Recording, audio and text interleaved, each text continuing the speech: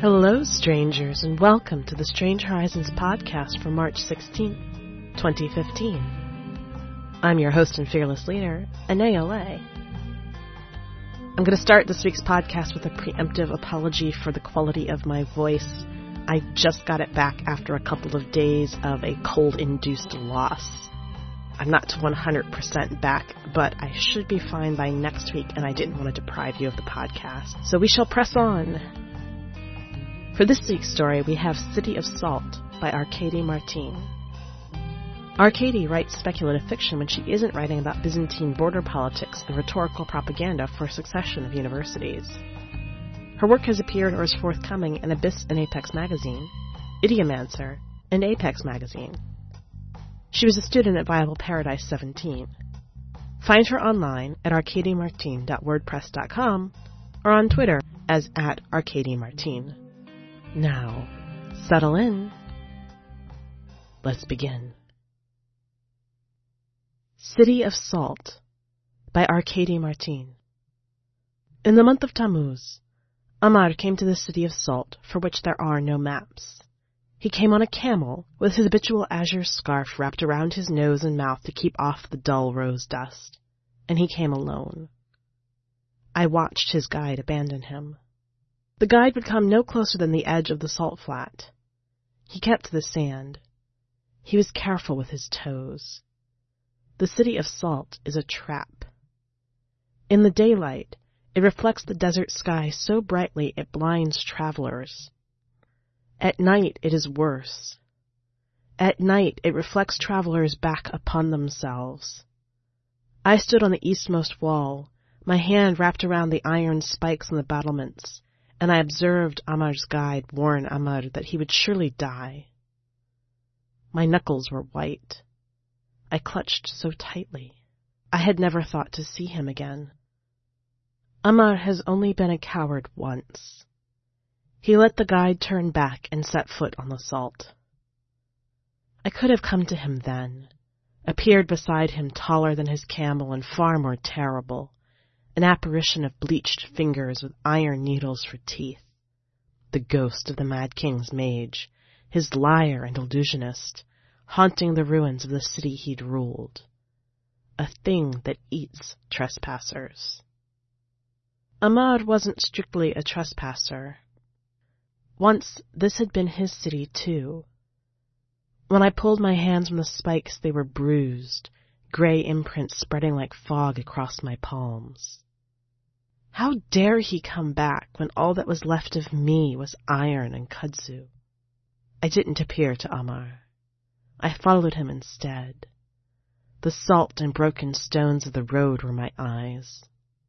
The city lay in the center of an oasis which had long gone dry, baked to nothing by the sun.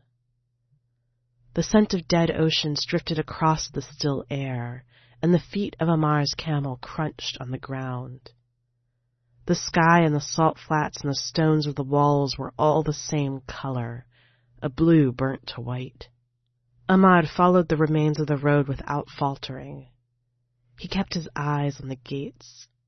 I do not think he saw me on the wall. I think he looked. I imagine he looked. When he had crossed the entire hard pan of salt, he clambered from the saddle. Was there ever a man who could do that gracefully? Amar Safyazat, poet and minister and rider of desert-bred mares, elegant in every other fashion, had always lurched from camelback like anyone else, and tethered the animal. He came to the gate and put his hand flat on the great iron door where it hung askew. The gates of the City of Salt are always open now. The back of Amar's hand was gray-brown and the veins stood out between his knuckles. He touched the door for a long time, leaning into it. Then he unwound the scarf from his face, and he came inside the walls. He was older. I ought not to have been shocked. I was older, too. He'd kept his cheekbones even though his mouth had thinned. The lines around his eyes were deep, and there was a sternness to him that I did not remember. But he walked through the plaza, stepping over the green ropes of kudzu vines that snaked through the tiles, and his footsteps were as steady as they'd been when he'd walked out. He left tracks of desert dust as he went. Having him within the city felt like having swallowed the grit from the center of a pearl. "Sokcha!" he called, as if he was standing outside the door to my rooms and I was late to a meeting with our king. No one had called me by my name since before that king had died, so I threw the city at him. The city's lanterns lit themselves. They flared with heatless white fire and gusted pale smoke to blur the streets. Amar stood very still, and I watched him draw his scarf up over his mouth again, as if he was unnerved to breathe such air. The vines across the stones rustled and twisted. They rose up out of the smoke, and they brushed Amar's ankles like the bellies of snakes might. He stepped back. They followed. Their thorns were iron, and I imagined they were my teeth. He took a breath, the smoke pulling through the fabric over his lips and vanishing down his throat. Then he ran, out of the plaza and deeper into the city. The city of Salt was inhabited once and had a name. It was navigable then. The king warped it around himself, and I helped him do it, and then he died of it, or of being too much himself, and now it is a maze. Amar ran. He dodged the spear which flew at him from the smoke and did not fall when the white tiles beneath his feet shattered to salt flakes. He avoided all the ways a man could tumble down stairs and land on metal spikes grown instantly to catch him at the bottom. He called for me twice. The second time he told me to stop, and I would not. He was closer to me than I thought he'd come. His running made him breathe hard. It filled his lungs with the smoke of the city. I did not want him closer. The city was inside his chest. I spun him full of illusions, and he froze with his foot lifted between one step and the next. Amar concentrated on the acrid taste of the smoke. The taste was dangerous, but it was also real. In the innermost garden at the heart of the city there are two men, a bright one and a dark one, standing beside the fountain. The water runs over the tiles, floods the fountain's lips, spills onto the ground. It vanishes. It drains.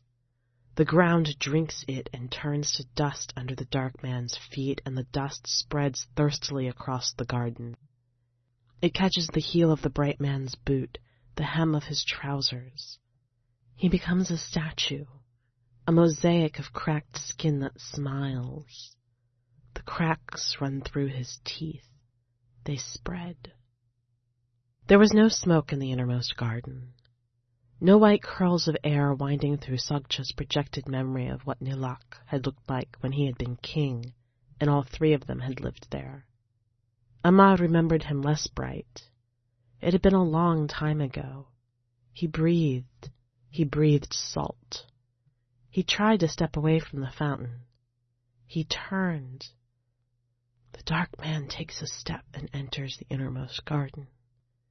The air is smotheringly hot, a pressure on the skin. The fountain is dry. The sky is such a pale blue that it might as well be white. Breathing scorches the inside of his lungs. He struggles to heave his chest up and down. The sky cracks down the middle like a geode. The dead climb out. They carry iron spears, and they fall from the cloudless blue in regiments. The dark man holds a pennant, and the dead crawl to him. The air inside the city was night-chilled. Amar saw the dead, marching. That never happened, he thought. He had refused to lead them. By refusing, he left his city and his king. He tried to step away from the fountain. He turned. The dark man enters the innermost garden. Jackal-headed men and women, kneeling, naked, gnaw on the stones of the fountain. They grind the cobbles to powder in their jaws. All their eyes are white. Saksha's illusions always had signatures. A hook, a repeating motif. The garden, this time. The garden and the open jaws of the dead. Amar tried to step away from the fountain. He turned. The fountain is a mouth of iron teeth in the face of a woman. It distorts. It bubbles. Vines boil out of it, green on green on green. Saksha, Amar said, somewhere in the green. His weight was on his back foot, and his front foot hadn't hit the ground yet. His voice whistled in his throat and startled him. How long are we going to do this? Green, her face in the fountain. Amar waited. The dead fell from the sky. He waited. He thought of where he had stood when he told Nilak he was leaving. There was no fountain. The innermost garden was Saksha's place, not his. His front foot hit the ground. He was in the city of salt, smoke-fogged. The street spun around him and resolved. This street was a boulevard once, and it led to a tower. He took another step. I let him find me. He was as stubborn as I remembered him. I am not unreasonable. I am perhaps cruel, but I am not unreasonable, and I wanted him to never have come, or to explain why he had. I let the street he stood on be the street that led to the observatory tower. The tower was a narrow spar, thin and marble and nearly a ruin, with delicate arches framing the topmost turret. I sat on a bench and stared through the archwork at the city and the salt flat. The horizon wavered, a blur of salt and sand and sky, stained white-pink with false dawn. I waited while Amar trudged up the stairs. I made myself look like myself. The usual number of teeth, the standard arrangement of limbs. He sat next to me. There was a hand's breadth between us. He looked where I was looking instead of saying hello. Why are you here, Amar? I asked him. He took a long time answering. I expected him to have something rehearsed. But what he said was, I came for you. Surely there's little enough reason for you to remain in this city now that Nilak is dead. I said, I knew you were a coward, but I didn't think you'd become a scavenger as well. He still didn't look at me. He looked down at his hands, empty in his lap. It was as good as a flinch.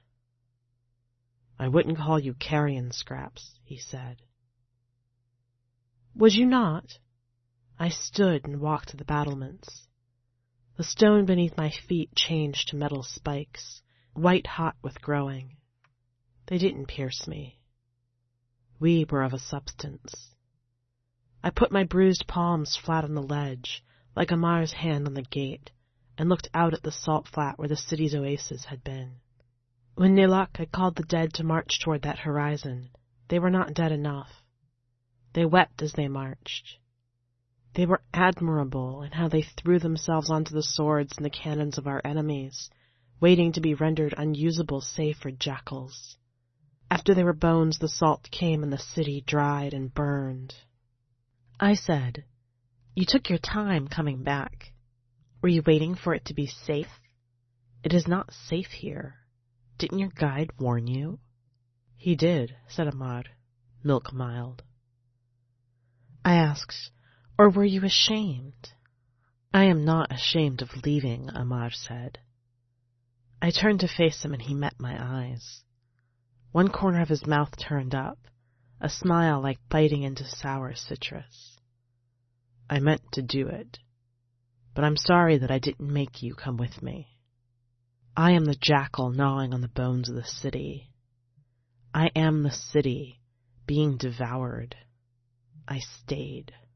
I earned it. I would never have gone. His hand flickered against my waist, as if he could pull me to lean against him. I caught him around the wrist. His skin was warm. I had forgotten how it felt. "Soksha," Amar said. He blistered under my fingers. I was iron in the sun and the point of a spear, but he did not pull back. "I came back for what can be salvaged." I tossed him away from me. Where I touched him, his flesh was a raw ring right above the wrist bone. I thought it might scar like a brand. The flesh on Amar's forearm burned and bubbled. Up close, Soksha was nearer to the fable his guide had told him than Amar wanted her to be. When he'd left, she'd been a woman, argumentative and canny, Nilok's favorite raconteur. Now, incensed, she fought him like a cobra. Her mouth unhinged and she spat illusions from between sharpened bone-shard teeth. Each regurgitation began as a bundle of white shadow bound around with kudzu, and then unfolded to stand on man-shaped limbs. The illusions all wore Amar's face, and they all carried Amar's sword, drawn and pointed at his throat. Soksha began behind their semicircle, her ribs heaving from having coughed them up. "I am only me," she said. "There were 100,000 people in our city. You should have tried to salvage them, if salvage means so much to you." One man against all Nilok's dead legions, and his illusionist too? She was never much of a duelist, Amar thought before the shadow doubles closed. But she hardly needed to be one, with 6 identical versions of his own face, a face he had not seen reflected for 20 years, to terrify him. They all moved like dancers. He wondered if she thought he had ever been that elegant. He was bound by gravity and musculature. The doubles walked on the air. Behind them, Soksha called, "Surely whoever you ran to would have given you an army just for the asking. Amar Safyazat, prince among ministers, poet and general, you must have been a prize." His scarf slipped from his neck when he drew his sword. "Not everyone is Nilok," he said. "Not every king loved you," she said. "No, only one." The doubles dived like hawks. Amar had been a swordsman of some renown once. He sliced the belly of one double, pierced the breast of another. Where he struck them, they oozed a gray-grained sludge that smelled of salt. Where they struck him, he bled. He wondered if he would. Her hand on his wrist had been fire. She could have made the stone separate between his feet, or made him think they had. The fall would be the same either way. But all she did was watch the doubles swarm and drive him backward around the tower in a slow circle which never reached the stairs. The battlements were always to his left, the bench always to his right, even as he retreated. He was leaving a long track of red footprints between him and Soksha. It would be dawn soon, the sky paling to the same salty gray as the blood of the doubles. If he was going to die, he was at least at home. The second time Amar went to one knee and struggled up again, blank-faced with a determination that I could not distinguish from his prior grace. I put my bare feet in the bloody prints he'd left between us, and dismissed my shadows one by one as I went. I took the sword from the last of them. It was a weightless memory in my hand. I pointed it at Amar's throat, lifted up his chin with its edge. He let me, as he hadn't let the shadows. "Are you trying to die?" I asked. He shut his eyes and opened them again, less a blink than a slow acquiescence. "Not trying," he said. A bleak and raising anger rose in me like bile and consumed itself before it could burn my tongue. "Letting me kill you won't make up for anything," I said. "I never thought it would," he said. Sacrifice for a cause was always more your disposition than mine. I sliced his cheekbone open with the point of the sword rather than slit his throat. He didn't move. He hardly flinched. The blood beaded up slowly. "Are you going to kill me, then?" he asked, as if we were having a conversation of no great consequence. If I were going to, I should have done so then.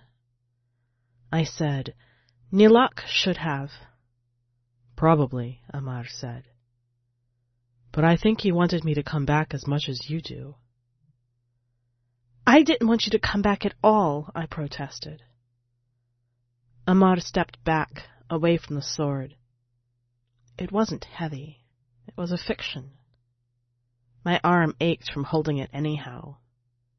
"Where is he, our king?" "Dead," I said. "Didn't your guide tell you?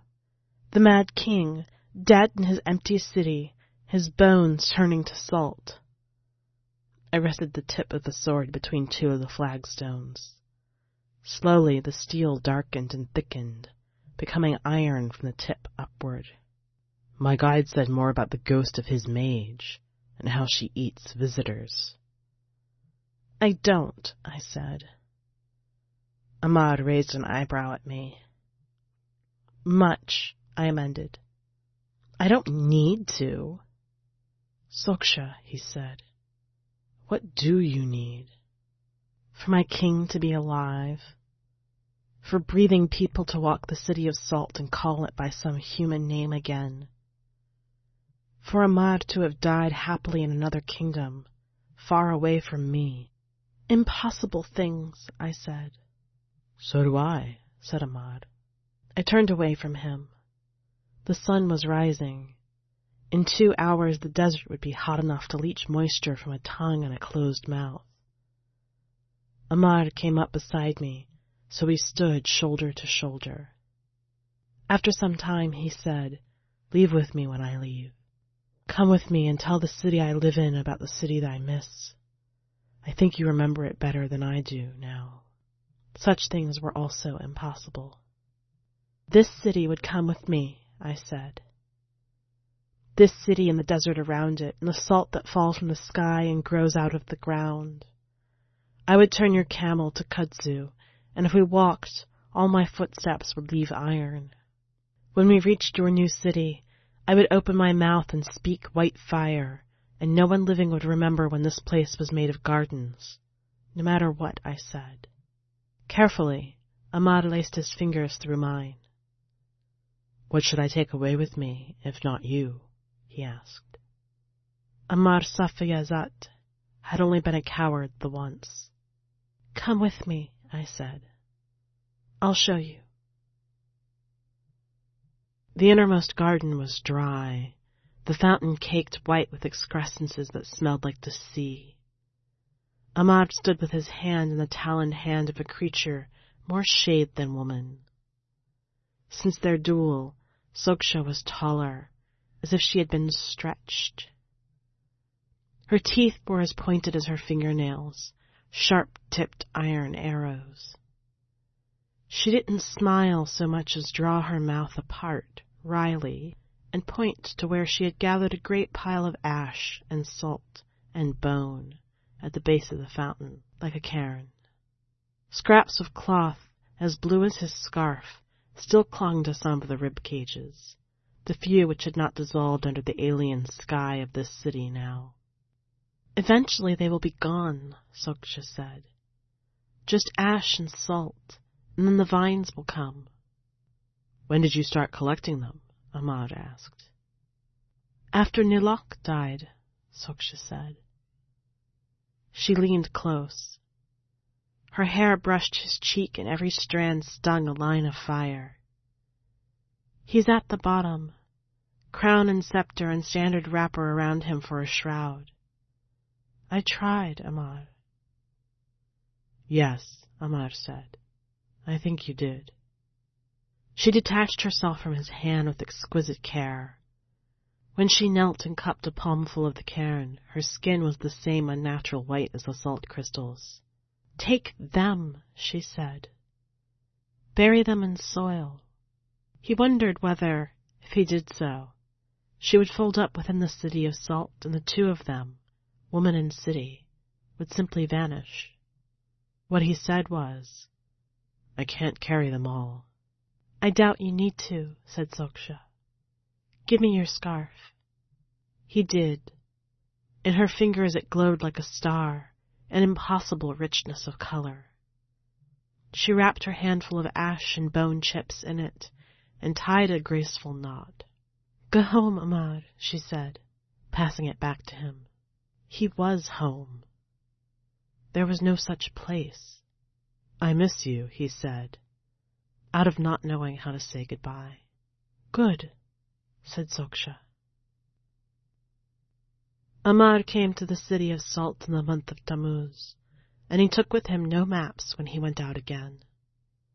All the doors of the city are open now, every gate ajar. I watched him go. He crossed the hard pan on foot, leading his camel.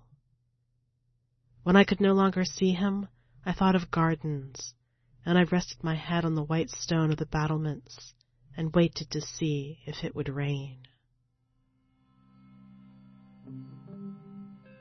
Welcome back.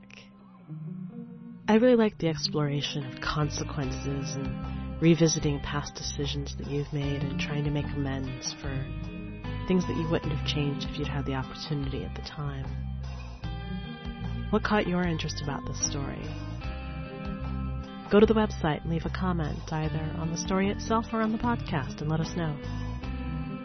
While you're there, check out the rest of this week's content. We have a column, Movements, Taking Stock, Encouragement, and the Antidote to Toxicity by Roshida Lonan Ruiz, and a poem, Laying Claim by Liz Burke.